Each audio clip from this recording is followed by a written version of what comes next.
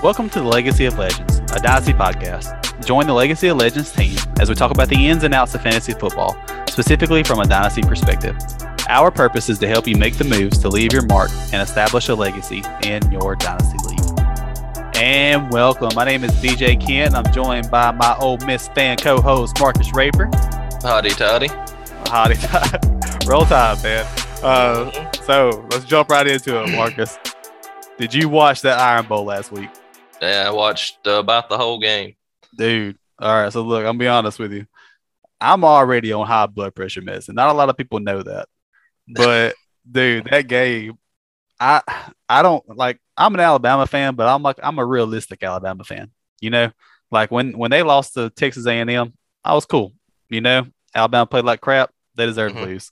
Yeah. But that Auburn game was something else, man. Me and Morgan were watching it, and I was bummed out, just kind of down the whole game. With 2 minutes left, Morgan looked over at me, and she's like, "This is over with. It's done." And then Bryce Young made that crazy throw. Number 7, whoever that was, made that crazy catch. And then 4 overtimes later, Alabama came out with a W. I thought Auburn had the game won, and they did. You've got to go for 2. I mean, your quarterback can barely walk. You shouldn't be in the place that you're in. I mean, Bo Nix went down. You know, you're playing your backup. He's hurt. You cannot go into overtime with Alabama. And honestly, they took it to 4, which I didn't think they would do. That one-handed catch by Auburn's wide receiver. Yes, though, man. Yes. You've got to go for 2, though. At the end of regulation, go for 2. You win or you go home. And honestly, I feel like they could have got that. Alabama was, they on their heels. I mean, but you let it go into overtime, and Nick Saban does what Nick Saban, he's known for. He's gonna execute. His post game interview was one of the only times I've ever seen Nick Saban smile on camera. But I think honestly, if Tank Bigsby, I think that's his name, the running back for Auburn, if he would have just went down in bounds on that last drive, true, it would have been game too, over. Yeah. But let's talk about this Egg Bowl real quick, Marcus. How'd you like that game? Oh man, I loved it. I loved it, and all these state fans hated it. I was actually nice. I had Shorty, one of our fellow league mates in the ESPN redraft. He texted me probably halftime. He's like, "Congratulations." I was like, "Man, don't put that juju on me. I know what you're doing. You trying to do the reverse psychology." And I said, "It ain't over. There's a lot of football left to play." He's like, "No, when I know, I know." And I was like, we ain't doing that. I said, we'll talk. I said, "I ain't going to mess with you." I said, "We'll talk about it when the game's over with." So I kind of knew we had it won, but I wasn't going to say it until the clock said 0. And, of course, they got to run a play with the clock on 0. So, Egg Bowl's always they made a little comeback there at the end. So, but besides Shorty, I've had people texting me, oh, my goodness, for 3, 4, 5 weeks ever since Rodgers got on his little run, and they're like, "Oh man, he's a better quarterback than Corral." I'm like, I just don't see it. They'll tell me, "Oh, he makes one read and run." I'm like, yeah, but he does, he can do it. And of course, that's what he done in the Egg Bowl. He had some rushing yards. They threw them little screen passes, but State couldn't stop it. And, I done a rain dance about midway through the day on Thanksgiving. It was raining, and they said it was going to stop about 6 o'clock. I got out in the yard and danced around a little bit and done some, some chantings like the Indians used to do. And it rained all the way till 10 o'clock. And I knew that would help us because that's all State's got. I knew if they had to run the ball or had to throw the ball down the field, with the rain, it was going to hurt them. So, it worked out, and man, if you hadn't seen, Corral ended up with the Connerly Trophy a couple hours ago. So best player in the state. He's gonna hang around, play the bowl game for us. So everybody thought that he would jet on to the NFL, but the dude's a competitor, and man, I'm still, a week later, still ecstatic about it. And I bet I've posted 20, memes on Facebook. Luana, I'll ask her, I'm like, "Is it time to stop?" She's like, "Yes, please stop doing that. You're trying to pick a fight." And I'm like, "Try to stir the pot. Just one more." Because they would do it. If State won, they'd still be. I'd had people calling, texting for 3 weeks. So, man, it I think both games ended up being great games, man. There was It a was. it was a Thanksgiving to watch, and it was a Saturday night or Saturday afternoon to watch as well. But man, I know me and you kind of on cloud nine right now. Alabama's got the SEC championship coming up with Georgia. I'm not happy about it. I'm not excited about it. I've watched that Georgia defense, and it ain't looking great. So I'm just hoping they keep it close. I think if Alabama goes in and plays a decent game, I don't think they'll beat Georgia either. But as long as they don't go in there and get blowed out, I think there's still a way for them to stay in the playoffs. me too. I was just talking about According that. to what happens and some of the other stuff, but I'm pulling for that because, of course, if Bama gets put out of the playoffs, we're not going to get the Sugar Bowl, which I think is huge for recruiting and keeping Lane Kiffin around going to the Sugar Bowl. So. Yeah, and that's the thing. Alabama may be a 2-win team going into the Final Four. Who knows? But I know in college football though, you had who was it? Michigan upset Ohio State. That was a crazy game. And Ohio State dropped all the way to 9. I know Michigan's all the way. I think Michigan's all the way to number 2 now. That's crazy. Yeah, it's you got Georgia, Michigan. Did Alabama stay at 3 or did Cincinnati go to 3? Alabama's still at 3 since he's at 4. Since 4. Yeah, Cincinnati should be in. Who do they play? I don't know. I can probably Houston. No, they play Houston. That'd be a tough game. I think Houston's only got like 2 losses. I'm excited for it. I'm anxious to see how these final couple of weeks plays out. But jumping into today's episode, let's give a rundown real quick of what we got. We have a review of our Week 12 must start, must sits, which we're back to our old selves, Marcus, or at least I am. We got the Week 13 start and sit of the week, which has turned out to be a comedy section for most people. We have our Legion of Doom Week 12 matchup recap. And then what we will do is we'll welcome in a special guest of Legion of Doom, a pretty close friend of mine. And then after that, we got a fun segment called the Fantasy Ghost of Christmas, Past, Present, and Future. Get into the Christmas season a little bit. So, Marcus, let's go into these must start, must sits, which I really don't want to talk about. But, man, let me just start off by saying this. Congratulations on hitting both of them, man. That was crazy. So, who did you choose for that must start, and how'd that turn out? Well, it was kind of by default because Cooper and Lamb not playing. And I actually thought there for a little while, it took Gallup a little bit to get going. But I told you start Michael Gallup for sure.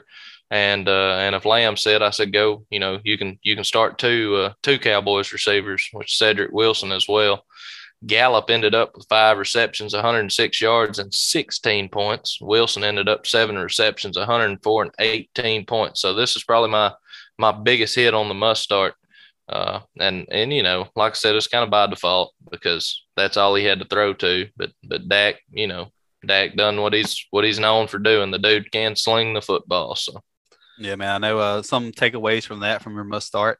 Number one, I did not realize how many CeeDee Lamb shares that I have in Dynasty specifically, and a lot of my redraft leagues, and so that hurt me this past week. I've got him in 2 redrafts and my FanDuel league, and it killed me. So every single Dynasty league that I'm in, besides our Yellowstone league, I have CeeDee Lamb in.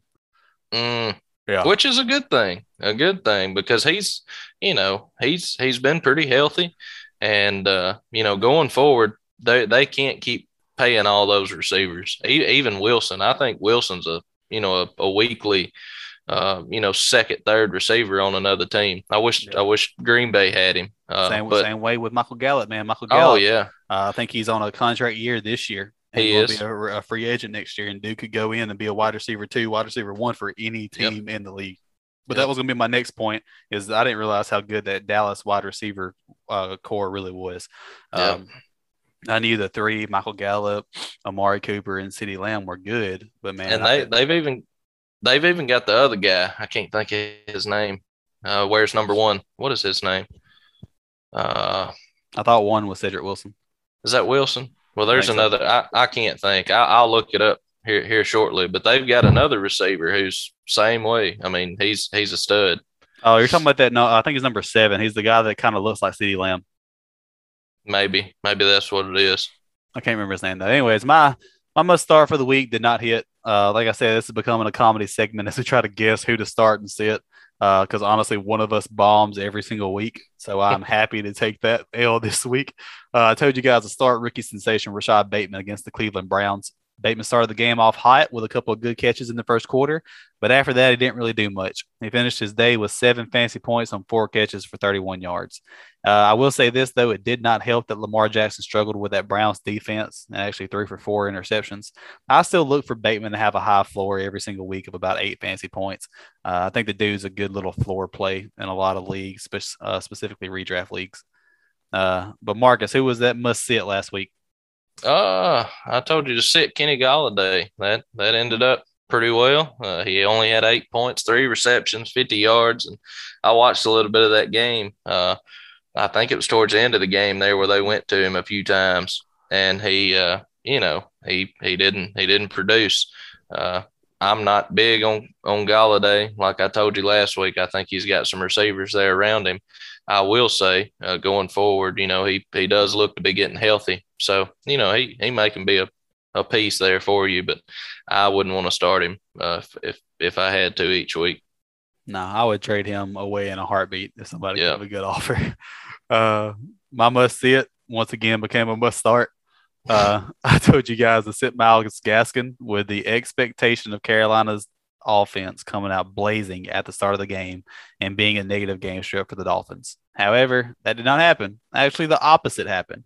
Cam Newton and the Carolina offense fell behind early and struggled to get anything going against that Dolphins defense, which actually set the Dolphins offense up for a positive game script. Gaskin did only rush for 49 yards, but he found pay dirt twice, which gave him a fantasy output of 19 points. So congratulations, Miles Gaskin. You have broke your odd even streak. I'm proud of you. If you think about it, both years was caused by quarterback play. You Dude, I thought know. you thought Cam Newton was going to have a great day, and they wasn't going to be able to run the ball. And Cam Newton needs to go back to doing whatever he was doing before he come back to the NFL. And Lamar Jackson had possibly his worst game of his career, throwing like 4 picks, and the only like plays that was made downfield was like chunking it up. And Mark Andrews making, oh my goodness, I don't even know how he caught that one ball. Oh, dude, it was awesome. The pass They, interference call. yeah, they called pass interference, and Derek had him, and they called pass interference, and for like 5 minutes, it didn't put his yards up or his catch. And I was like, well, maybe they stick with the pass interference, which of course they come back and corrected it. Just that, I think it was a 40-yard catch, so it was 5 points. I was like, Derek's going to come back and beat me in the church redraft league. But yeah, I mean, that killed you both ways. I know, man. Maybe I just need to choose a quarterback instead and see how that happens. Yeah. So Marcus, moving into week 13, man, who's your must start? Must start. I'm going with Van Jefferson. He looks like one of Stafford's favorite targets. This past week, he kind of took on that Robert Woods role. And Beckham coming along, people thought that Jefferson would fall back, but I've got Jefferson as the favorite over Odell. If you've got to start one of them, I'd rather start Jefferson. And of course, they're playing a horrible Jacksonville defense. So I think Jefferson's gonna have a good day. Yeah, pretty much. I'm trying to get any and every Rams piece that I can to start in the Jaguar game. Yeah. So with my must start, I'm going with Las Vegas running back Josh Jacobs. This dude's been killing it the past couple of weeks. He actually had 11 fantasy points 2 weeks ago and 19 fantasy points last week. And with Darren Waller being doubtful for this game, and honestly, they have a weak wide receiver core, I'm expecting Las Vegas to rely heavy on that run against the Washington football team. I actually expect this game to be a low-scoring game with Gibson and Jacobs facing off in a running back friendly matchup. And so, man, I know I pick Alabama players a lot just because they're always like the first people that come to my mind. But Josh Jacobs, everybody kind of passed him off for dead this year, and he didn't have the greatest start. But dude's being a reliable RB2 for the last couple of weeks, and I think he continues it this week against the football team. I'm gonna go ahead and say my must hit this week, Marcus, and I'll let you do it. Okay. All right. So for me, first off, Legion of Doom, Ben McCarthy, member. I need you to listen up. All right. I appreciate that trade request you sent me just a second ago. And, man, I contemplated it really hard. And I even talked to Marcus about it right before the podcast. And, I was close to pulling the trigger on it. But with that being said, I just rejected an offer for this guy. And I'm sitting Ty Johnson this week. Uh, that's the only reason I rejected that offer, being I'm not a big fan this week, man. But for me, I'm sitting Ty Johnson and Tevin Coleman if I have them. I know the hopes were high with Carter going down for the next few weeks for Ty Johnson specifically. But the Jets offense is struggling so much here lately, man, that it's hard to trust any of them. If I have Ty Johnson and I spent that waiver priority or whatever on him, thinking he's going to be a starter for the next couple of weeks, I'm probably looking elsewhere, like a Tony Pollard or Jamal Williams. I think you can get Jamal Williams off of waivers in some leagues. Tony Pollard maybe a little bit harder. I think he's rostered in a pretty good bit of them. But I'm looking for somebody else to kind of put in that flex option. Marcus, who's your must sit? This is going to come at a pretty big shocker because he's a stud when it comes to a tight end. But I'm going to set T.J. Hawkinson. He's he's kind of been on and off lately. He's putting up right around 10 points on a consistent basis. He's had a couple off weeks, but the reason I'm saying that is they're going up against a Vikings defense that not a stud of a defense, but they shut the tight ends down all year long. If you look at the tight ends that's played the Vikings, they have not had a good day. They completely shut Kittle down. I think he had one catch. Yep. This past week. So with Hawkinson going up against that, and I'm just not a fan of Jared Goff either. I think that Hawkinson's gonna struggle this week. So I'd put him on my bench. Man, it's tough because I know that if you have Hawkinson on your team, you don't want to sit him. I know it's tough to find an option that you can start over him, but I think the biggest thing that you're saying there is that if you do start him, don't have high expectations for him. Nope. I'll tell you a guy tight end that I'm looking at, and I've actually got him in the Legion of Doom, but I don't know how to pronounce his name. It's the Jacksonville Jaguars tight end. He's been on IR like all year. Oh, O'Shaughnessy or whatever. O'Shaughnessy, however you say his name, man. The dude, I watched that game Sunday, and he looks pretty good. He's athletic. He's a big bodied guy. He looks like the basketball style where he's blocking folks out and they just throwing the ball up. But I think that guy's somebody to watch for the future. Now he's not going to be a top 10 tight end, but for fill-ins or if you're weak at tight end, I think that guy's somebody that you can pick up. Yeah, especially with Dan Arnold being put on IR. Yeah, I think is this his second? Is he out for the year, Arnold? I don't know. Or is this his first time going on IR? I can't remember. I have to look on that. But real quick, before we get into our Legion of Doom matchup recap, I want to take time to thank our listeners, man. Each and every week, you guys end up supporting us, giving us views, giving us listens, whatever it may be. Man, the support that you guys give us, it means a lot to us. I want you guys to continue to do that. Continue to take time. I know this episode right here is going to be a good one. It's going to be a fun one. We got a lot of good topics that we need to cover this week. But man, we want to thank you guys. You're the ones that make it for us. I also want to take time to thank two of my favorite podcasts that I listen to. Number one is Plowboy Radio Podcast. These three guys, Derek, Ben, and Bradley, they shout us out just about every week. They have an episode, and man, it's a great podcast to listen to if you got some time. They talk theology. They talk about, God doctrines, Reformed Baptist doctrines specifically. So if you guys got some time, go over there and take a listen to them. It's not a lot of dry, bland theology stuff like some podcasts that are out there. These guys actually, they have good personalities. They have a lot of good takes and stuff too. Derek likes talking about food sometimes. Ben is kind of like a funny version of Michael Scott, and so I like listening to it. And then Bradley's a guy that's just he kind of reminds me of like Ron Swanson vibes. And so y'all go over and check them out, man. It's a good podcast. Another podcast I want to thank for mentioning this every single week is Jab Step Fantasy Basketball Podcast. Ben McCarthy, our league mate in Legion of Doom, started this podcast for his home fantasy basketball league. And I actually just got done listening to an episode just a second ago. And man, it's good. He anything basketball related, NBA related, Ben is mentioning it. He's talking about it. And so it's a good podcast to check out. It's a solo podcast by Ben. And so if you got about 45 minutes to an hour just to check out some basketball knowledge. Check him out. This week's episode, he actually talks about his top 5 pop culture episodes that are related to basketball. And his top 5 was some pretty good takes there. Only things I would change is I'd put Coach Carter in my top 5 for sure. Uh, but man, that's pretty much all of the shout outs and stuff I got. Marcus, you ready to jump into this Legion of Doom matchup recap? Let's go. All right, man. So each week we like to bring up our home dynasty league, the Legion of Doom. Um, Basically, what the Legion of Doom is, it's a 1 quarterback PPR league that I started back in January of this year. I just got some close friends of mine, some people I go to church with, some father-son duo, a kid in my youth group, my brother-in-law, a couple of pastor friends, and then good old Robbie.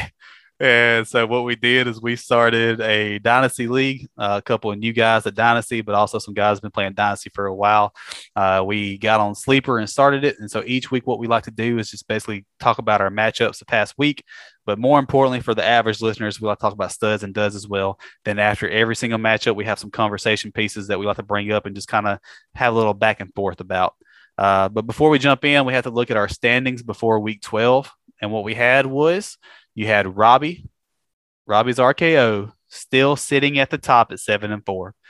After that, you had BJ Sweet Chin Music sitting at seed number 2 at 7-4. Seed 3, you had Kelby's Rock Bottom at 7-4. In the 4th position, you had Derek's Mandible Claw at 7-4. Then you had Mitchell's Vertebreaker at 6-5. Greg's Bro Kick at 5-6. Marcus's Stinger Splash at 5-6, Landon's Diamond Cutter at 4-7, Ben's Stinkface at 4-7, and then Adam's Hitman Sharpshooter at 3-8.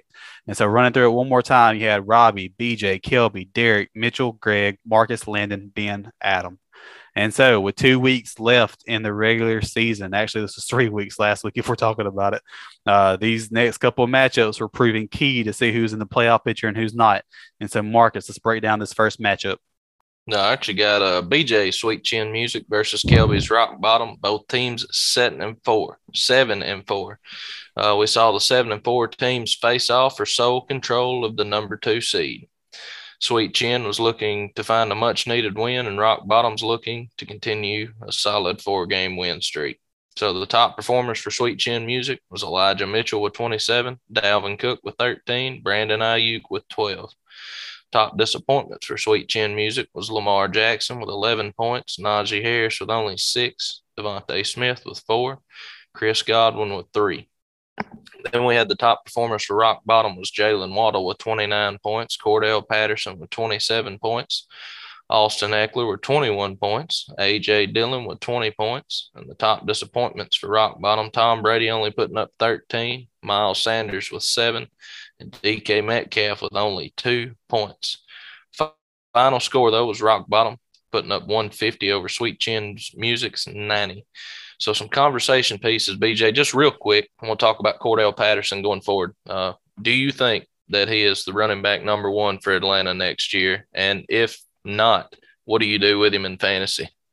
All right, man. So for me, I think Atlanta's fixing to start a rebuild. I think losing Calvin Ridley and not really knowing what's going to happen with him as far as the mental health issues and stuff. Well, first off, I want to kind of make a side note.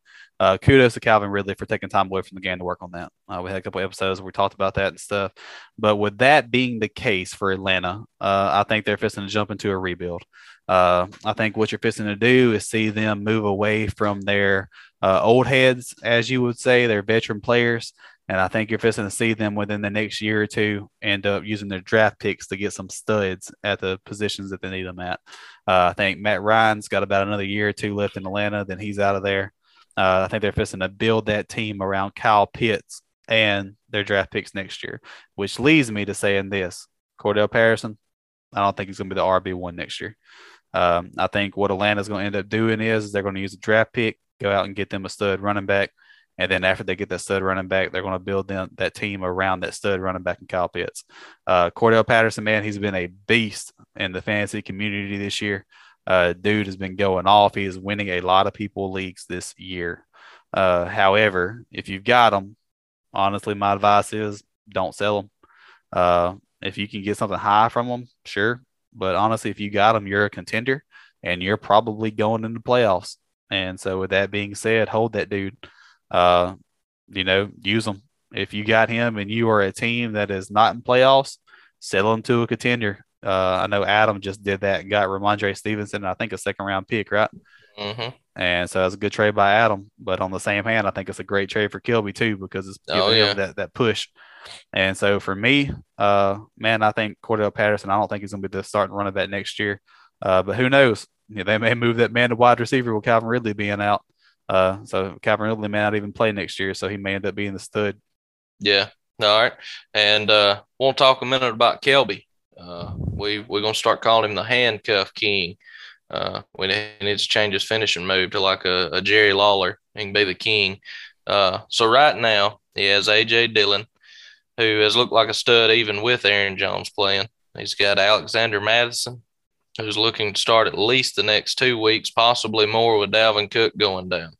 So, that's going to set him up for a playoff run with two guys that he bought low that are going to be starters for the next few weeks. So, how important is it to get the handcuff to your running back in the later rounds? Or are you trying to do like Kelby's done and grab the handcuff to other people's starters? Man, I thought about this, and I actually think it's a hot topic in the fantasy community. If you would have asked me this question last year, I would have said grab your own handcuffs. I would Yeah. have said if you got Christian McCaffrey, grab Chuba Hubbard. That wasn't last year. Chuba Hubbard's a rookie, but you know what I mean. Yeah. It was Mike Davis. Yeah, Mike Davis. And I so can't. moments like that, Oh, if you, I think for dynasty players that don't really know a lot, they would say those answers. But I think the more that you look at it, man, getting other people's handcuffs is what wins you leagues. You know, for instance, man, I got Dalvin Cook right now, and Dalvin Cook going down to an injury and not having Alexander Madison, it hurts. You know, yeah. and then like I know you were kind of the same way. You had Aaron Jones there for a little bit, and seeing Aaron Jones get hurt, I know you probably got him in a couple of leagues to where when Aaron Jones got down Yeah. and got hurt, it hurts. You know, when you Yeah. don't have Dylan, and so a lot of Well, people that's like yeah. me. The reason that we brought this up though, me and Kelby were texting this week, and Kelby said that the handcuff strategy didn't play out for him last year, but it did this year. With Yeah. handcuffs like Devontae Booker, Chuba Hubbard, Daryl Williams, AJ Dillon, Alexander Madison, them guys are winning people leagues this year. Yeah. Well, you look at that's what I was supposed to say. I've got Swift, which I mean I'm probably not even gonna make the playoffs, but you got somebody who has Javante Williams on their team. Oh, Jamal Williams. Jamal Williams. Yeah, that's fixing to push them, you know, if they're getting in the playoffs or whatever. Swift, I mean, with that shoulder injury and them what ain't even got to win. Mm-hmm. I mean, they could shut him down and not even play him the rest of the year, which is whoever's got Williams is, that gives them a starter that for a team that runs the ball a lot. All right, so at Legion of Doom, guess who has Williams? You, Nah, your opponent this week, Kelby, Landon. oh Landon, yeah, yeah, that's what I told him. I mean, he caught me at a time where I've got to win, and I really don't even want to start Kyler Murray because I'm afraid he's still not all the way healthy, and then Devontae Adams on a bye. Mm-hmm. I mean, I'm not set up to. I've got to win out, and unless just a miracle happens, and I think I'm having to start Zay Jones and Brian Edwards, two receivers from a team with sorry receivers. So, Oh man. yeah, So going into our second matchup, we had Adams Hitman Sharpshooter at 3-8 versus Derek's Mandible Claw at 7-4. This week we saw Adams' team looking to scrape by and find a win without the Mahomes heel stack because they're on a bye week. You had Mandible Claw looking to continue his miraculous comeback season. Top performers for Hitman Sharpshooter was Daryl Henderson, 17 fantasy points. And that was it. Top disappointments for Hitman Sharpshooter was Jerry Judy, 4 points, Ramondre Stevenson, 4 points, and George Kittle, 2 points. It's a tough week. Top performers for Mandible Claw was the man, Leonard Fournette, 44 fantasy points, and our stud of the week. And then he actually started Kendrick Bourne in the flex, which gave him 25 fantasy points. And Hunter Renfro, who we told you guys to go ahead and buy for a playoff push, giving 22 fantasy points. Top disappointments for Mandible Claw was Melvin Gordon with 9 fantasy points and Emmanuel Sanders with 5. The final score was Mandible Claw taking the dub 173 to Hitman Sharpshooter 71, which actually gave Derek a playoff berth, man. And so that's awesome to him. Conversation piece, though, man. Marcus, right before we started recording this podcast on Tuesday night, November the 30th, me and Adam ended up making a trade. Uh, like I said, I had Dalvin Cook go down. He's out for 2 weeks, which leaves my running back core with Damian Harris, Elijah Mitchell, and Najee Harris. Not bad, but not really that great. So right before we started recording, Adam went to the trade block and put Daryl Henderson on it. And after just one counter offer, we ended up coming up with a trade. So I want your take on it real quick. All right, man. Not talking about winners or losers, but just your take in general. So in this trade, Adam received a 2022 early second round pick and a 2022 mid third round pick. Remember, this is one quarterback, 10 team, and I received Daryl Henderson. So I'm gonna start. I'm gonna start with you. You're setting it at 7-4, second, third seed going into the playoffs. Daryl Henderson's gonna put you in a position to take down those top guys that you're gonna have. Somebody at that flex with a 15, 20 point output. So from your side of it, I see that your team's also set up for the future. I don't think losing those draft picks is going to cause you to have a bad year next year. So I can see your side of it. Going to Adam. Adam is last place in the league. He's got Cam Akers, who is eventually going to come back and be the starter there. If we talk about handcuffs, would have been hard to keep Henderson, but he had traded away all of his first round picks. I don't think he had a second round. So those picks right there puts him back like we talked about. I think he'll end up, if he stays in last place, that'll be the 11th pick next year. So it looks to put Adam's team back, maybe back where it needs to be. I'm going to say Adam thinking, the way his mind works, he's an Ole Miss fan. He's probably gonna trade away Patrick Mahomes, who's been disappointed in all year, and get a first round, maybe a good bit more for that. Oh, he better get a good bit more for that. And well, he's gonna go out with that number 11 pick and pick up Matt Corral when he gets drafted by the Redskins. No, the football team. And that's gonna be the whatever. Yeah, my bad. That that's his goal. Matt Corral's gonna be his fantasy, starter to bring him back from the depths of last place. And I'm just kidding, but I know there's gonna be a lot. There's several Ole Miss fans in the league, so Adam's trying to get back up in those top spots because I was about to say, man, good and well in this league with all these Ole Miss fans, Matt Corral's going to go in that first round. I don't know why he would. I mean, honestly, I've thought about it myself, but we've talked about the importance of a quarterback and outside of a super flex league.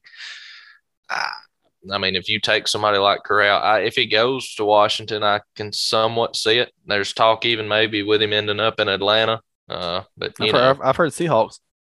Really? Well, yeah. I heard something last night. What was they? It was talking about Russell Wilson last, like as soon as the season's over with, like a blockbuster trade. But I can't remember who the team that they said that he. I heard Broncos for Russell Wilson too. Yeah, it wasn't the Broncos. It was somebody else that hadn't been talked about before.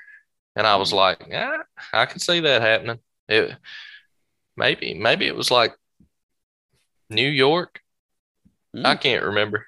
I've even heard them too. Still, prepping Jordan Love at the Packers may try to trade Wilson for Rodgers, but I think once his contract's up, there won't be no trading there. I think that's why he went ahead and played this year. He's going to go where he wants to. But yeah, I see both sides of the trade. Like I said, it sets both of y'all up, you for right now and Adam for the future. So yeah, and that's the best kind of trades, man. It is. For me, like I said, I don't really care that much about talking winners or losers, if I'm honest with you. Because I mean, you can honestly look at both sides of this, and Adam trying to do a little reload and not be so top heavy. That second round pick, the 11th overall, may end up being a stud next year. Daryl Henderson may not even be a starter. And so for me, it just kind of helps me make a playoff push with Dalvin Cook being out for a couple of weeks. Yeah. And then for Adam, it sets him up to get a couple of core pieces next year. And that's what's good about Dynasty is you can make a trade to where it's fair on both ends. In a redraft league, it's hard to trade because you're trying to win the trade, and it works out that way sometimes. But it's usually by an injury or somebody not doing what they're supposed to do. As far as Dynasty, when you can trade away, that's why I like the trade deadline going all the way up. Pretty close to playoffs. You can trade a piece away that you're not going to be able to use this year, but it help you in the future. So. Yep. So let's go into this next matchup, Marcus. All right, you got Ben Stinkface sitting at 4-7 versus Robbie's RKO at 7-4. Ben looked to break a 2-game losing streak against the top-ranked RKO. So top performers for Ben's Stinkface was Joe Mixon with a great performance coming out with 32 points. Cooper Kupp putting up 18, and Mark Andrews putting up 16 points. I believe it was all after halftime. Disappointments for Stinkface: Saquon Barkley with only 9, Kenny Golladay, you should have listened to me, with only 8, Ty Johnson with only 4, and Cortland Sutton with only 3. Top performers for RKO: Matthew Stafford with 30 points, Adam Thielen with 23, Deebo Samuel with 21, out of the backfield for most of the day. Mm-hmm. Top disappointments for RKO was Nick Chubb, only 5, Mike Evans with 4, Aaron Jones with 2, and Tyler Higbee with 1. RKO took the win in a close one with 125 over Stinkface's 118. So, BJ, let's talk about these Broncos receivers. You got Jerry Jeudy, who's come back to impress, or who has continued to impress, yet being underutilized the past few weeks due to rough quarterback play. Sutton continues to disappoint after a hot start. There's no denying that the wide receiver core for the Broncos is probably one of the most underrated in the NFL. So if you have Sutton or Jeudy in Dynasty, are you holding, selling, or buying? Man, so if I have them, I'm holding. The reason that I say that is that I think Broncos go out next year and get them a quarterback. Yeah. Elway's still the GM there, right? Yeah. Yeah, so I see him going out and getting a quarterback. It may be Rodgers or it may be a rookie. Who knows? But I see them getting somebody that can actually throw a ball instead of Bridgewater or Drew Lock. I know when Bridgewater went down to the injury for a little bit, they had Drew Lock step in and he looked terrible. And man, I know Sutton's struggling. I'm actually in one league last year where I traded away in the actual rookie draft. I traded Trey Sermon straight up for Cortland Sutton. And then I turned right back around and traded Sutton away for Elijah Moore and De'Ami Brown.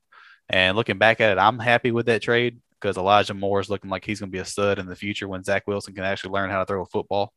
But man, Sutton and Jeudy, I think are 2 wide receivers that are actually really good as far as struggling right now. I think it's just their quarterback play. I've sent out a couple of offers this past week trying to get Jeudy in a couple of leagues.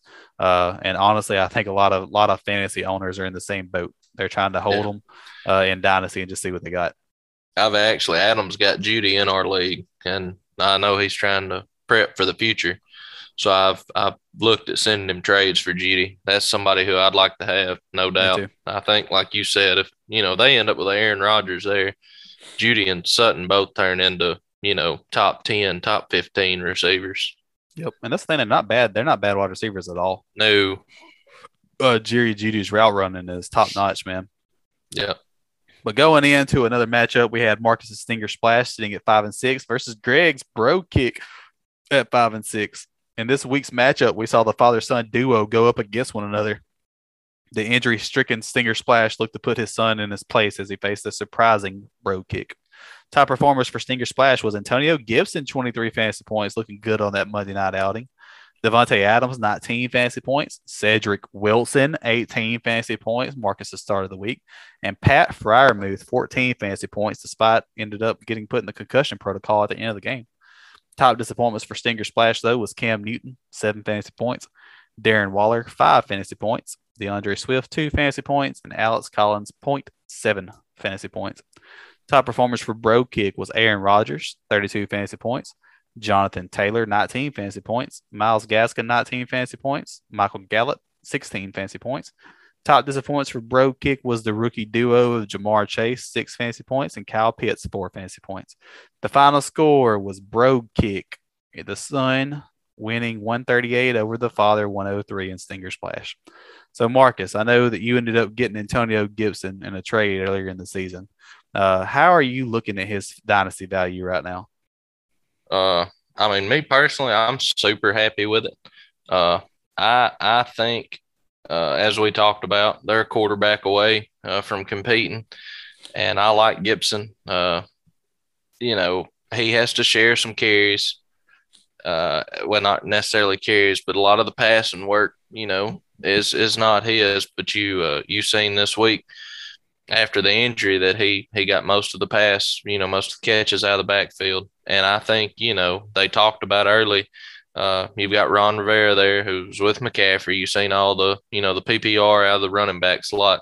So I think Gibson going forward, if he starts to get those catches, I think all year he's been hurt, dealt with the I think it's a fractured shin. He looks to be getting fully healthy from that. So, me personally, I've actually had a few trade offers people sent me for Gibson. I put him on the trade block there for a little bit just to see what I could get and got some really good offers. But I just can't make myself sell him because I think he's a top 10 dynasty back, for the next few years to come. Yeah, and I agree with you, man. Man, Antonio Gibson, he's one of the best backs in the league as far as talent wise. He's somebody that not a lot of people they seem to overlook a lot. You know, Yeah. I still think that he is a top 12, top 15 dynasty running back. I think he's a great RB2 for your team. Hmm. Uh, and so for him, like I said, I think he's a quarterback away. Something I'd keep an eye on. JD McKissick ended up having to get carted off the field last night or Monday Yeah. night. And so it's something I would kind of keep an eye on as far as you may end up seeing Gibson's value kind of increase a little bit with PPR, uh, with McKissick not being there to get some of those calls. I will say this, though, even before McKissick went down, they were actually throwing screen passes Gibson's way. There was. And he was getting about 15, 20 yards about every one of them. Yeah, he Uh, he he looked explosive.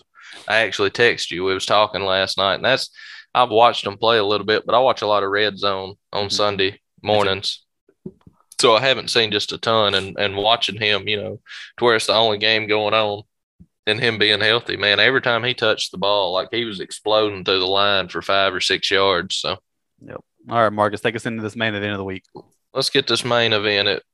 We titled it "The Tale of Two Injuries." Landon's Diamond Cutter at 4-7 versus Mitchell's Vertebreaker at 6-5.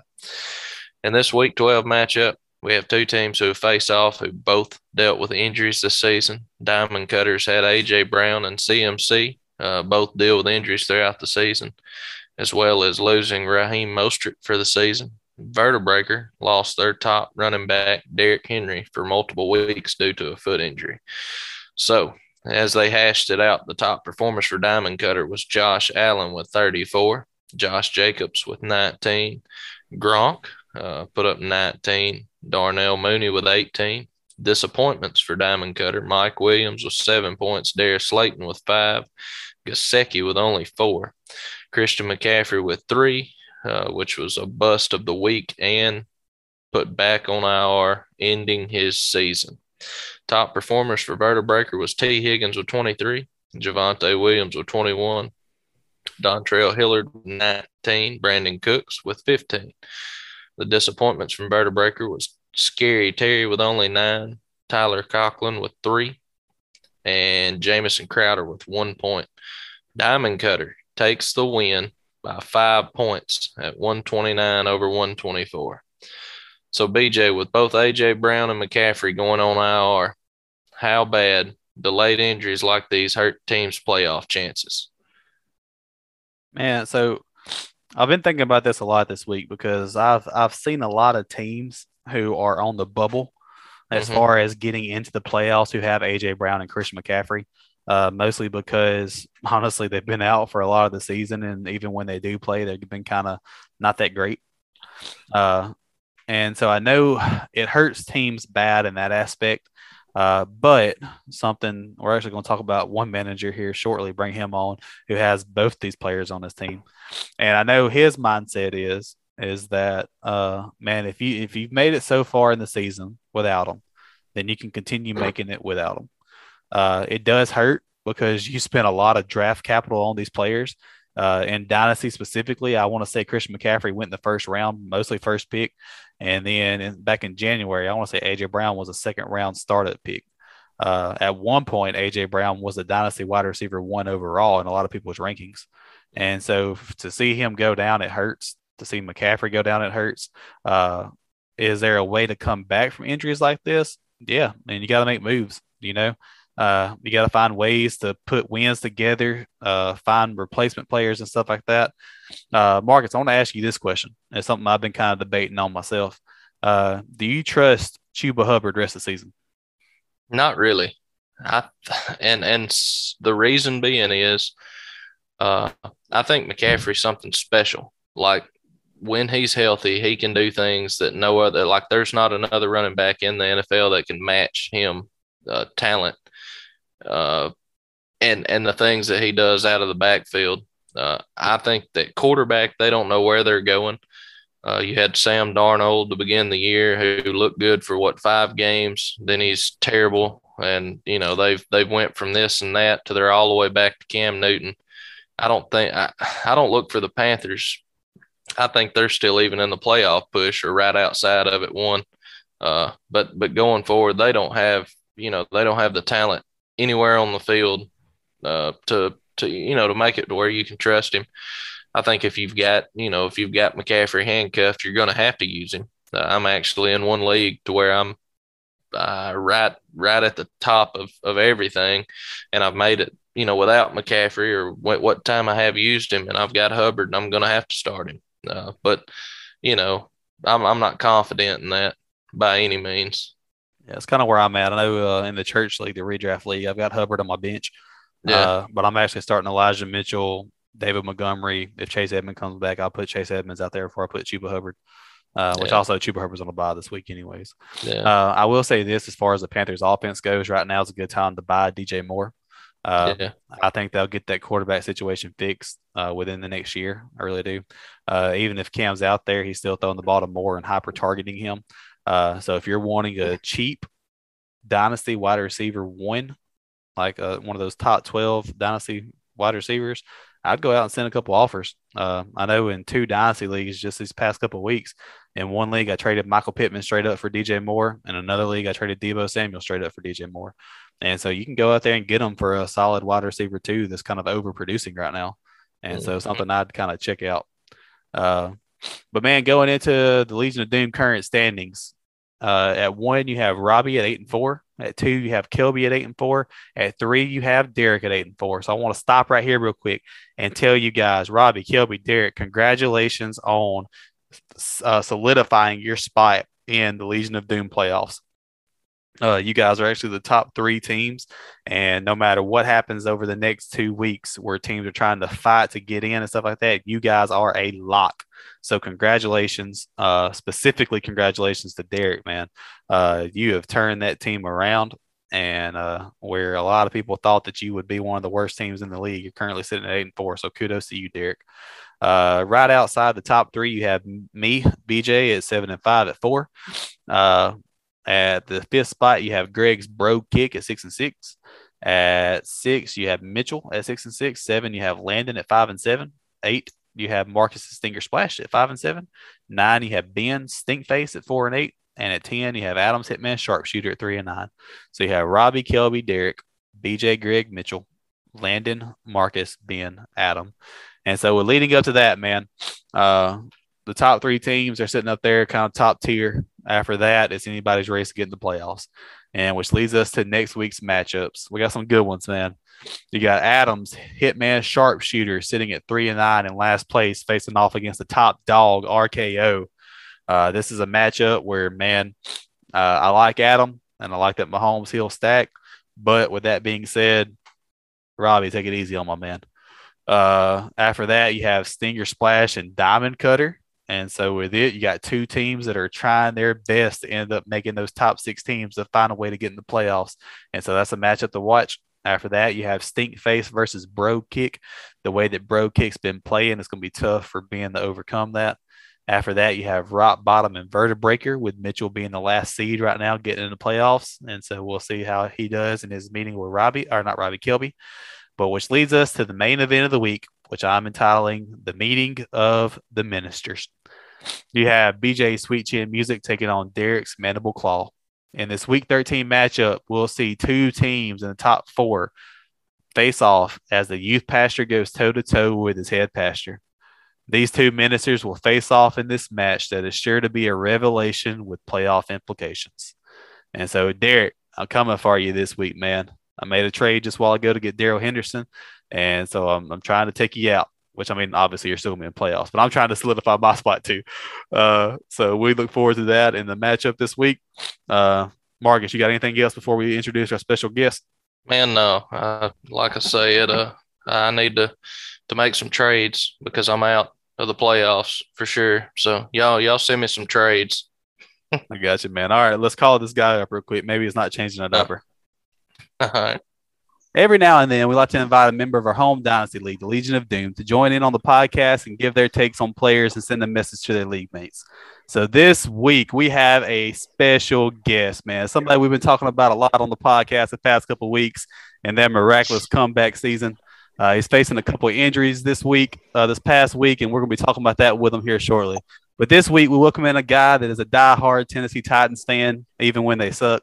He roots for the Tennessee Volunteers, even though his wife has tried to talk him out to being an Ole Miss fan constantly. He actually just welcomed a newborn son into the world last week, and he's actually my brother-in-law and manager of the Legion of Doom team, the Diamond Cutter. Let's welcome in Landon Briley. What's up, Landon? What's going on, man? How's that introduction? Did I miss anything? No, you didn't miss nothing. You spot on, bro. You did leave out. He's the reigning champion of the Basilia Redraft League. That's true. You got to know that in there. He's the creator of the infamous trash talk TikTok. That's it. Landon, straight up, man. I think if you would have posted that TikTok, that thing would have went viral, man. No doubt. Well, it took me a while to make it, man. I worked on it. I know for 3 hours making a video and deleting it, and it just wasn't right. And finally, I just said, screw it. This is it. I'm done. Dude, just imagine how long it takes like content creators on TikTok to actually get stuff just perfectly. I can't see how they do it. Man. All right. So Landon, first off, man, congratulations on being a boy dad. I know that's exciting and stuff. How's life been this past week with the newborn at home? Dude, it's totally different. From going from one kid to two kids. I don't see how people do it with 3 kids because I'm so stressed out with just 2. So kudos to you guys, man. But it's tough. Man, so I already asked you this once, but how long did it take from Maze being into the world before you got peed on? Day 2. Nice. Right in the face. Oh, man, there's nothing quite like it. It's kind of a good little slap to the face, you know? Oh, man. So, anyways, before we jump into the episode, before we jump into these fun segments and stuff, what we like to do is just ask our guest questions so the audience can kind of get to know your fantasy football credentials and your background and whatnot. Landon, how long have you been playing fantasy football, man? Man, to be honest, I've never played fantasy football in my life until I met you. And that was in 2014, and I started with the Basilia Church. And I've been with them ever since, and that's the only fantasy football team I've ever ran up until the Dynasty League come in, and so that's it. This is the only one I've ever done. And then when we switched over and you started this league, and we went to the Dynasty, it was so different from the Basilia League, and it takes a lot more planning, a lot more. You don't get new fresh players every year. You got to keep the same team. Mm-hmm. It was a little confusing to me trying to learn how to run it, but it's been a blast to do though. Yeah, man. You actually, like I said, man, Legion of Doom, it's a great group of guys. The biggest thing I can say about you though, man, you picked up Dynasty fantasy football super quick. You started off the season kind of rough with those injuries and whatnot, man, losing Raheem Mostert, losing Chris Carson. That's kind of tough. But then, man, you picked it up right on there, and you're actually on the verge of a playoff push. Let's talk about that for a minute, Landon. Right now, you are sitting at seed number 7. You are one team behind. Is that right? Yeah, one team behind playoffs right now. you are actually one game behind the last seed for playoff push. Now, like I said, I know it's kind of tough because this past week you lost A.J. Brown to IR. I think he maybe be back in fantasy playoffs. I think he's got like a 3-game minimum. And so I know that hurt. I know it's kind of tough losing a wide receiver like him. The biggest thing, though, is the news that came out this past week, I think actually today or yesterday, about Christian McCaffrey being put on IR for the second time, which basically ends his season. How does it feel losing McCaffrey after you spent that 101 on him in the startup? It really makes me sick because I had a trade offer last week for McCaffrey that probably now I should have took, but I skipped over it hoping that I could keep McCaffrey. And because every time he plays, it's 26 points, 30 points every time he plays. But he hasn't played much. Yep. So I've kind of scraped by and without him. And then A.J. Brown, it's kind of a good thing that he's going on IR because it forces me to play somebody else where A.J. has only done 9-10 points all year. He's really done nothing all year. So it kind of forces my hand to play somebody else that's potentially could score more points and usually does. Yeah. So, it's going to force my hand to play somebody that's actually going to score some points. Yeah, man, that's true. It's something me and you talked about last week at Thanksgiving. I remember talking about and like telling you, hey, man, A.J. Brown's going on IR and stuff. And the very first message that you sent back was, well, good. That means I ain't got to start him. I can put somebody else in there. But, man, what do you think your chances are of squeaking in? Like I said, I've done it most season without McCaffrey and without A.J. Brown by playing some of the other guys. And so I really think I got a good shot at it. I got a lot of players that's really come out. And the injuries is not just on my team. Everybody's suffering now. And so I really think I got a good shot. I'm giving it all I got, that's for sure. Yeah, absolutely, man. You've had a great comeback season. You and Derek both, man. Y'all are right on up there. Ben, not so much. But anyway, so a couple questions real quick. I got to know, man, why the Titans? I know the obvious answer, but I want to know why the Tennessee Titans? Well, it's, I lived in Tennessee my whole life, born and raised, and we had nothing but the Tennessee Volunteers. It's kind of like living here in Mississippi. You have no professional sports team. So I didn't have anything growing up. And then when they moved the Houston Oilers to Tennessee, that was one of the greatest things ever. And so from day one, I was a Titans fan. It was 2 hours to the stadium. So, I would try to catch a game every year. And just moving home to my home state, that kind of, there was no other team, that I really rooted for. And then when they came, that was it. All right, so follow. It's kind of like here in Mississippi, if y'all had somebody like the New York Jets that moved here, y'all would all be Jets fans, Hey man, Zach Wilson for life. All right, so who's your favorite Tennessee Titans player? Like of old, from the time that they moved to Tennessee, whatever. Who was your number one guy? I was Steve McNair. Steve McNair he was so fun to watch. He was great. I hate that he took his own life like that. But as far as football goes, he was a great guy. He was a great man. He was really good athlete. Yeah, and he gave Tennessee hope, man. I know me personally, one of the first football games that I genuinely remember growing up that I paid attention to and watched was that Super Bowl between them and the Rams, the one that came down to that 1 yard line, man. I was not a Tennessee fan, but watching that game made me hurt so bad for Tennessee fans everywhere, man. All right, so next question. Who's your favorite player right now in the NFL? If you just had to choose one, as far as like it can be fantasy related, it can be just somebody you like to watch. Who do you think? Well, I really like this guy because of his character, just the way he carries himself. And I've watched him from day one, and he's been my number one from day one, and that's Tom Brady. He's a general on the field, man. He's a general in the locker room, and I like his personality. I like everything about him. So nice. That's my guy, Tom Brady. I'm in the camp of Brady being the GOAT. I know Marcus, I think you're right alongside there. I know we weren't there 2 years ago, 3 years ago, but after that, I've always said I remember when they was in the Super Bowl against the Falcons. I think it was over at Adams watching it, and everybody's like, "See, oh, I'm going to the house. It's over with." I was like, "Man, I don't count Tom out." I said he pulled that miraculous comeback. I've never been a Patriots fan and not a Brady fan, but as far as giving the dude credit, I mean, he does play in a little bit of a different era to where they're not smacking him around like they did the old quarterbacks. So I mean, you still got to give Joe Montana some love. But 6 Super Bowl rings in an era where it's hard to do it. There's I don't think anybody will ever come close to that again. Yeah, I agree, man. Landon, when you started talking about the character and all that, I swear I thought you was gonna say Antonio Brown, man. It slips out sometimes, man. Deshaun Watson. Yeah, you do. So talk about Tom Brady and the Super Bowl rings, Landon. Who's your Super Bowl pick this year? Well, it's kind of like if I compare it, if to go against the guys would be kind of like going against Michael Jordan in the '96 era. You know what I mean? So you just can't go against Tom Brady.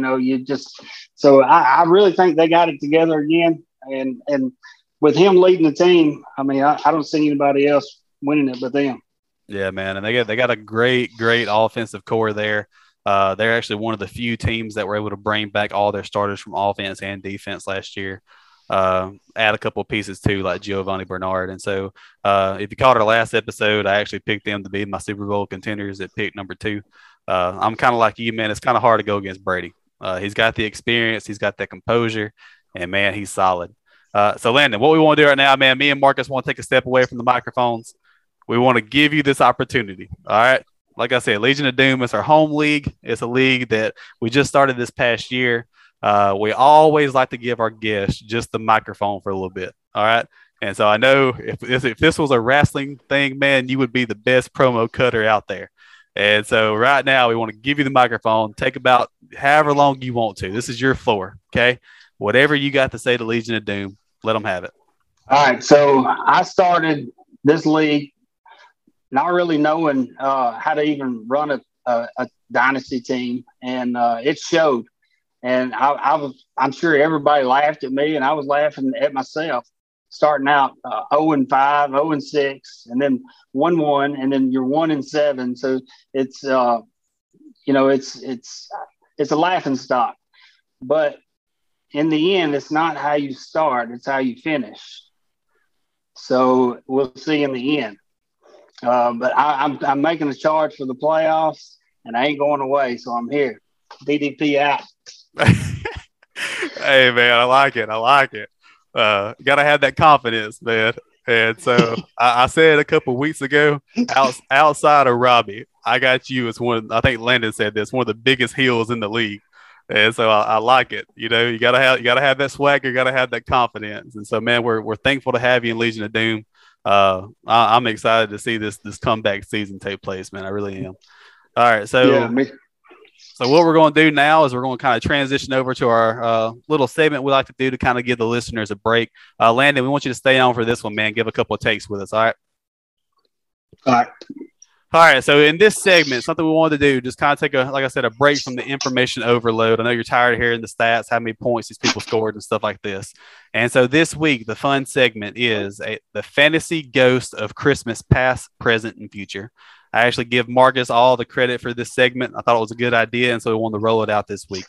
So in the Christmas book, The Christmas Story, Ebenezer Scrooge is a grumpy and heartless man who is visited by the ghosts of past, present, and future to help him transform into a more kind and charitable fellow in the Christmas season. In this week's segment, we'll be making our own fantasy ghost of Christmas past, present, and future.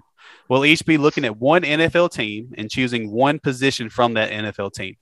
From that position, we'll choose one player of the past that played for that team that was fantasy relevant and produced some good numbers. We'll choose one player that currently plays for that team who is a stud and continues to produce at that position. Then we'll look at the next man up on that team in that position and talk about their fantasy implications for the future. For example, we could end up choosing the New York Giants and choose the wide receiver core of Odell Beckham Jr., Kenny Galladay, and Kadarius Toney. Then we'll talk about each one of them and their fantasy relevance. Sound good to y'all? Yep. Bet. Let's jump into it. So I thought about this, and I could have went a different routes. I thought about going with the Chiefs and their running backs. I thought about going with a couple of the young quarterbacks like Justin Fields, Zach Wilson, all of them people. But with the team that I'm going with is the San Francisco 49ers.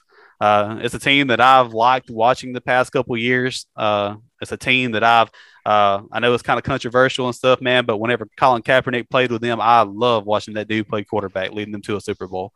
And so, but today I want to specifically not talk about their quarterbacks, not talk about their running backs, but I want to talk about this wide receiver core. So let's talk about my fantasy Christmas ghosts of past, present, and future for the 49ers wide receiver group. Landon, if you had to guess who my Christmas, ghost of past in this wide receiver core 49ers, who do you think is the best wide receiver that ever played for the Niners? Oh, it's no doubt Jerry Rice, one of the greatest ever. The one and only, man. You cannot get much better than Jerry Rice.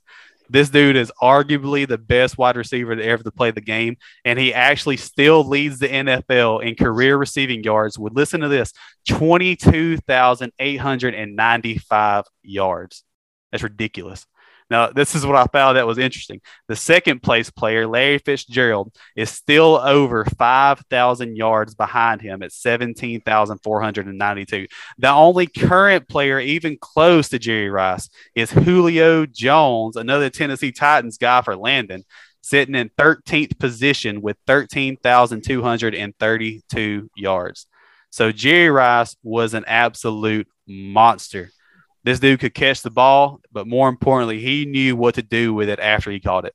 He was the epitome of a yak wide receiver in his 19-year career. And so, man, like growing up and stuff, I didn't really get to watch Jerry Rice. Like I was born in 92. So by the time that I was able actually to pay attention to what was on TV, dude was even like way gone, But, man, looking up these stats this past week and looking up some highlights of Jerry Rice, man, the guy was a beast, man.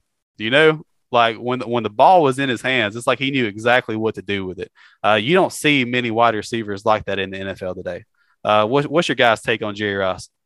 He's the GOAT, ain't no doubt, when it comes to wide receivers. I actually was watching Kevin Hart. He's got a little show on YouTube. It's called Cold as Balls, and they get in the cold tub and talk. And Jerry Rice was on the new season. And he was talking about him and Deion Sanders. He said Deion was one of the only guys that could not stop him but slow him down. And but I mean, you look at the way he performed, and something that was a little different about Jerry Rice. If you go back and watch, not just watch him when he's catching the ball, man, the dude run block, pass block, whatever he needed to do. And that's something, the receivers now, they're divas. A lot of them, they don't want to get their hands dirty. And Jerry Rice done whatever he needed to do. And he wasn't the fastest and most physical guy on the field. But they asked him, Kevin Hart asked him, he's like, well, how'd you manage to do that? He said, well, I run like I stole something, and I acted like every guy on the field was out to hurt me. And he's like, so you played scared? He's like, yeah, but it worked. But yeah, I mean, there's no doubt watching old film of him and Joe Montana and Steve Young. Mm-hmm. Man, it's if you're not old enough to remember that, go look it up, because it's a sight to see. Yeah, and the amazing thing to me is that Jerry Rice did it in an era where you're not getting penalized for going head first and knocking a guy's head off, Mm-hmm. And Jerry Rice cutting across the center of the field and getting his head knocked off and getting up and keeps going, And that's what amazes me, that they weren't protecting the players back then like they are today. And Jerry Rice, to have those numbers in that era is just crazy. Yeah, absolutely, man. I know some of my favorite, like Marcus, what you're talking about, some of my favorite videos to watch is him and Deion Sanders. Going back and watching them two guys battle, man, that was almost like watching Larry and Bird, almost like watching and just competitors out there. But talking about Jerry Rice, man, with my ghost of Christmas past, it kind of leads me to my ghost of Christmas present. I think the surprise of the year almost in fantasy is Debo Samuel. This guy, man, he makes up the wide receiver core for the 49ers. Over the course of this season, we've not only seen Debo Samuel put on a clinic, but dude has truly broke out as one of the top wide receivers in the league. Before going down this past week with a groin injury, Debo was actually, I think, the wide receiver 3 on the year and was even being used in the backfield of the 49ers offense right alongside Elijah Mitchell. Some might even say that he could play running back if he actually truly wanted to. But this year, man, he's been torching opposing defenses. Like I said, he's currently sitting 4th in receiving yards in 2021, just behind Cooper Kupp, Devontae Adams, and Justin Jefferson. He's a wide receiver that will continue to produce as long as he can remain healthy after this groin issue. I think they're saying he's only going to be out for about 1 week, 2 weeks. But, man, I don't want that to take away from what Debo Samuel has done this year. You know, like guys went out and people have drafted him in startups, like in the 10th, 11th, 12th round. I know me and Morgan, we play in a redraft league, and right now she's the top seed in that redraft league just because after the start of the draft, she went and picked up Debo Samuel off the waiver wire first week, you know? And so guy was underrated, but he has been coming out and he's been torching people. I love to see him line up in the backfield. Dude actually looks a lot better at running back than a lot of the running backs I see play nowadays. And so Debo Samuel, he's somebody I like to watch, somebody I know that I do not have enough shares of in fantasy. But I want to skip over talking about Debo Samuel just for time's sake, and I want to talk about this next guy up. My ghost of Christmas future that I think is going to be a stud in the NFL is Brandon Ayuk. I know he's kind of a no-name guy for a lot of people, especially if you ain't really involved in the fantasy community. But over the past 2 seasons, we've seen Brandon Ayuk produce some crazy numbers. In his rookie season of 2020, he finished as wide receiver 39. I know that don't sound great. It don't sound crazy. It was a wide receiver 4, but he did it in only 8 games. He really took over after Debo Samuel and George Kittle were out, struggling with injuries. And I'm actually expecting him to do the same this year with Debo Samuel being out for 1 to 2 weeks. He did start the season slow, but he picked up real quick after getting out of Kyle Shanahan's doghouse at the beginning of the season. Over the past 4 weeks, Brandon Ayuk has averaged 14.6 fantasy points and would be sitting at wide receiver 15 in that strand. He's become a solid wide receiver 2 or 3 for your fantasy team, and I'm expecting his numbers to continue to increase as he progresses in his career. If you can buy Brandon Ayuk right now in your dynasty leagues as a post-hype sleeper, I would do it in a heartbeat. Just this past year, I actually made a trade with Greg, Marcus's son, and traded him Kareem Hunt straight up for Brandon Ayuk. And it's a trade that at the time, Brandon Ayuk was sucking. He wasn't doing much. Kareem Hunt was kind of going off, actually. And, dude, I would still make that trade 10 out of 10 times. Brandon Ayuk, I think he's set up for the future. But, man, like I said, this just was a wide receiver core that I thought of, somebody that's been on my mind this past week with Jerry Rice, Debo Samuel, and Brandon Ayuk. I think if you had those 3 guys on the field at the same time, it'd be crazy. So, Marcus, who you going with in this segment? Well, I'm going to go with the Detroit Lions and their running backs, but there's really no present. You had the past of Barry Sanders, which was an awesome guy to watch. And I guess you could call him the current, and the future would be Swift, but there's a big gap in between that. But I'm a homer, and everybody knows I'm a Packers fan. And man, when I was thinking about this the other day, me and you was talking about, I could just see you hear the old NFL videos, and if you had the voice of Vince Lombardi just narrating the Christmas story, man, that would sell. So, of course, going to go with the Green Bay Packers quarterbacks. Over the past almost 35, 40 years, you've had those 2 guys doing the past and the present. So with my past, of course, would be Brett Favre, and man, I've always loved to watch him play. I've actually had him in several fantasy leagues. It was kind of a running joke. Like Robbie played with me back in the past, and when Favre retired for the next 2 or 3 years, they left him on the roster, and I would always draft Favre with my last pick, but now they've took him off, and I can't do that anymore. So, but that was actually where my love from football growed from. I wasn't really old enough to see him come out of Southern Miss, but I remember, those first few years with the Packers. And that's what, that's what grew my love to watch him play. He played like a kid, man. You don't see quarterbacks do that no more. He wasn't cool, calm, and collective. He was running across the field with his helmet, up over his head, just acting like a big old kid. His love for the game is unmatched. You don't see anybody play like that. And of course, he had his struggles. But when you think about a quarterback, Brett Favre comes to mind. He was an Iron Man, of course, played all those games without missing a game. And me and Lawan was just talking about it the other day, to play a game just hours, after your dad passes away, because he said that's where he wanted me to be.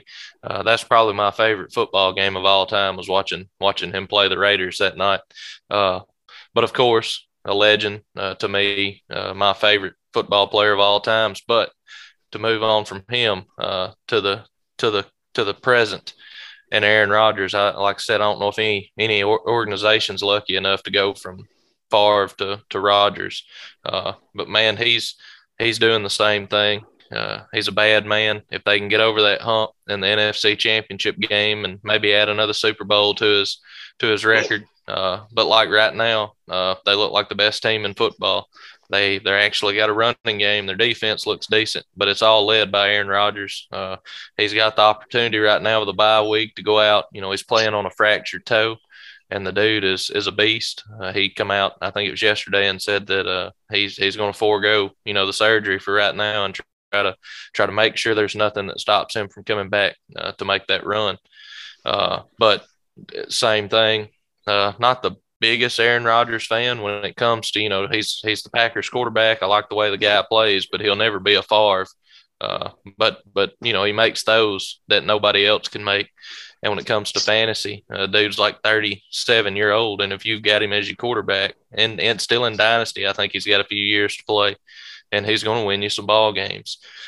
Now, this is where it goes from being a Christmas story. It was kind of scary, but it goes to a horror story when I talk about the ghost of Christmas future and Jordan Love.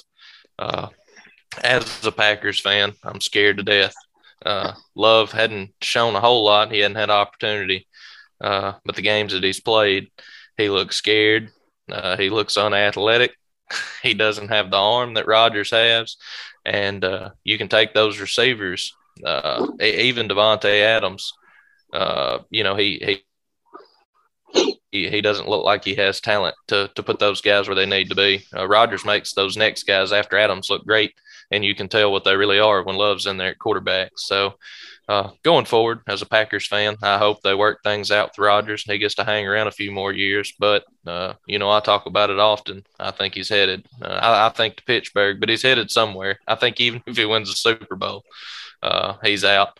And we're just going to have to see what Love gives us. And, man, I think they messed up with that pick, taking him where they did. I think that offended Rodgers, and that's one reason he's going to probably leave. But, again, I don't guess I can complain. Because, for the last 20 years, 30 years, we've had two of the best quarterbacks to ever step on the field. So that's my take. Nice. I know, Landon, how crazy would it be if Aaron Rodgers ended up going to Tennessee next year? Oh, man, it'd be awesome. I mean, because we lack in that position so much. Ryan Tannehill is okay, but you can never really count on him. One week he's good, and next week he's throwing 4 interceptions. So it's I'd love to have Aaron Rodgers on Tennessee Titans. I would make my first NFL. As big a football fan as I am, I've never watched an NFL game in person, but I would definitely drive to Tennessee to see that. Hey, man, look, I was literally just talking to Morgan last week, and we had looked up, I think it was Dallas Cowboys at the Saints tickets for next weekend. And we almost ended up purchasing and stuff like that. And I told her, I was like, I don't want to settle for a mediocre game right now. And I was like, I tell you what, Morgan, I was like, next year, opening weekend of NFL season, I was like, let's actually go somewhere for the weekend. I was like, let's go find a game like Baltimore or somewhere like that. Just either fly out, drive out, whatever, and stay the weekend and watch like a good NFL game. And I said, I just want to be able to not pull my phone out, but be able to watch these players play and be like, hey, man, that guy just gave me 6 points. That's pretty cool. See, we was going to go, I think it was 2 or 3 years ago, the Packers actually opened at New Orleans. Mm-hmm. And we looked at tickets and they was like $300 a piece for nosebleeds. And I wished I would have went, but we had talked about it and we ended up backing out of it. And that's it. I mean, you've got the Saints, the Titans, and the Falcons. And if I was going to go somewhere, it'd probably be Tennessee, because I don't care nothing about Atlanta, and I hate the Saints with a passion. So hey, you can get a $40 plane ticket from Tupelo to Nashville. That's true. Yep. Fly up there, watch the game, and probably fly home that night. Dude, me and Landon have talked about a bro trip all the time. Oh man, it'd be fun. I'm so ready. But back onto the past, future, and present. One of the ones that really sticks in my head that is really standing out is you went from Vinny Testaverde to Tom Brady, and now Mac Jones, who is mimicking Tom Brady and is just he looks just like him on the field. So I really think Mac Jones has really got a bright future, and no doubt is really going to put up some numbers in fantasy for me later. Hey man, yeah, you got him on the taxi squad. I forgot about that. Yeah, man, that's true. I know, man. I'm as an Alabama homer and stuff like that, dude. I'm ecstatic for Mac Jones. I'm happy that he's getting this opportunity because, man, I'm a firm believer that the 49ers should have taken him. That man, one of them top 3 teams should have taken Mac Jones instead of who they did. Lance is not the answer in San Francisco. Man, it's just they need to give him a couple years to develop. But man, anyways, yeah, I agree with you though, man. I think Matt Jones, he's gonna be the next guy up. Right now, he is actually, I think, second in the league in passing percentage. He's leading all the rookies and all the numbers, and so dude looks like he's a beast. I think 6-game win streak. Yep, Bill Belichick's going to lead them to the playoffs, and I think they're going to end up going out and getting them some wide receivers next year. And he may propose me to do a great trade at the end of this year. Yeah, man. Who knows? You know.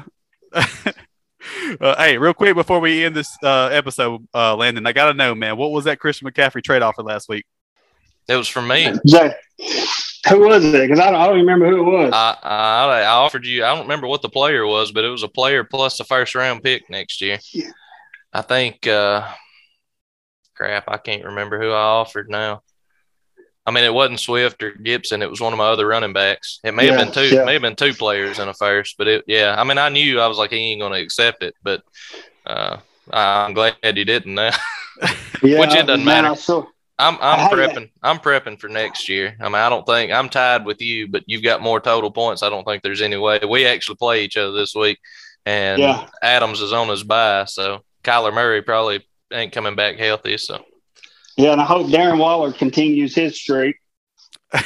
Yeah, he's done good up till this, like last week. He's put up 15, 20 points a week the last 4 or 5 weeks, but he's hurt. Just old and hurt. Yeah.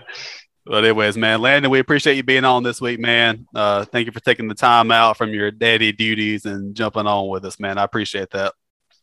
No problem, man. No problem. Got to go change the diaper now, so. I got you, man. Well, hey, real quick, I want to thank everybody for listening and supporting this show, man. We're able to grow our audience each and every week. So thank you guys for just the support, the listeners, the views, whatever it is. I want to thank Legion of Doom for everything they do, staying active and stuff like that. Just like Landon said, it doesn't matter how you start, it's how you finish. And playoffs are coming up, so get your butts in order. Follow us over on Facebook at Legacy of Legends, the Dynasty Podcast, and Twitter at LOL Dynasty Pod.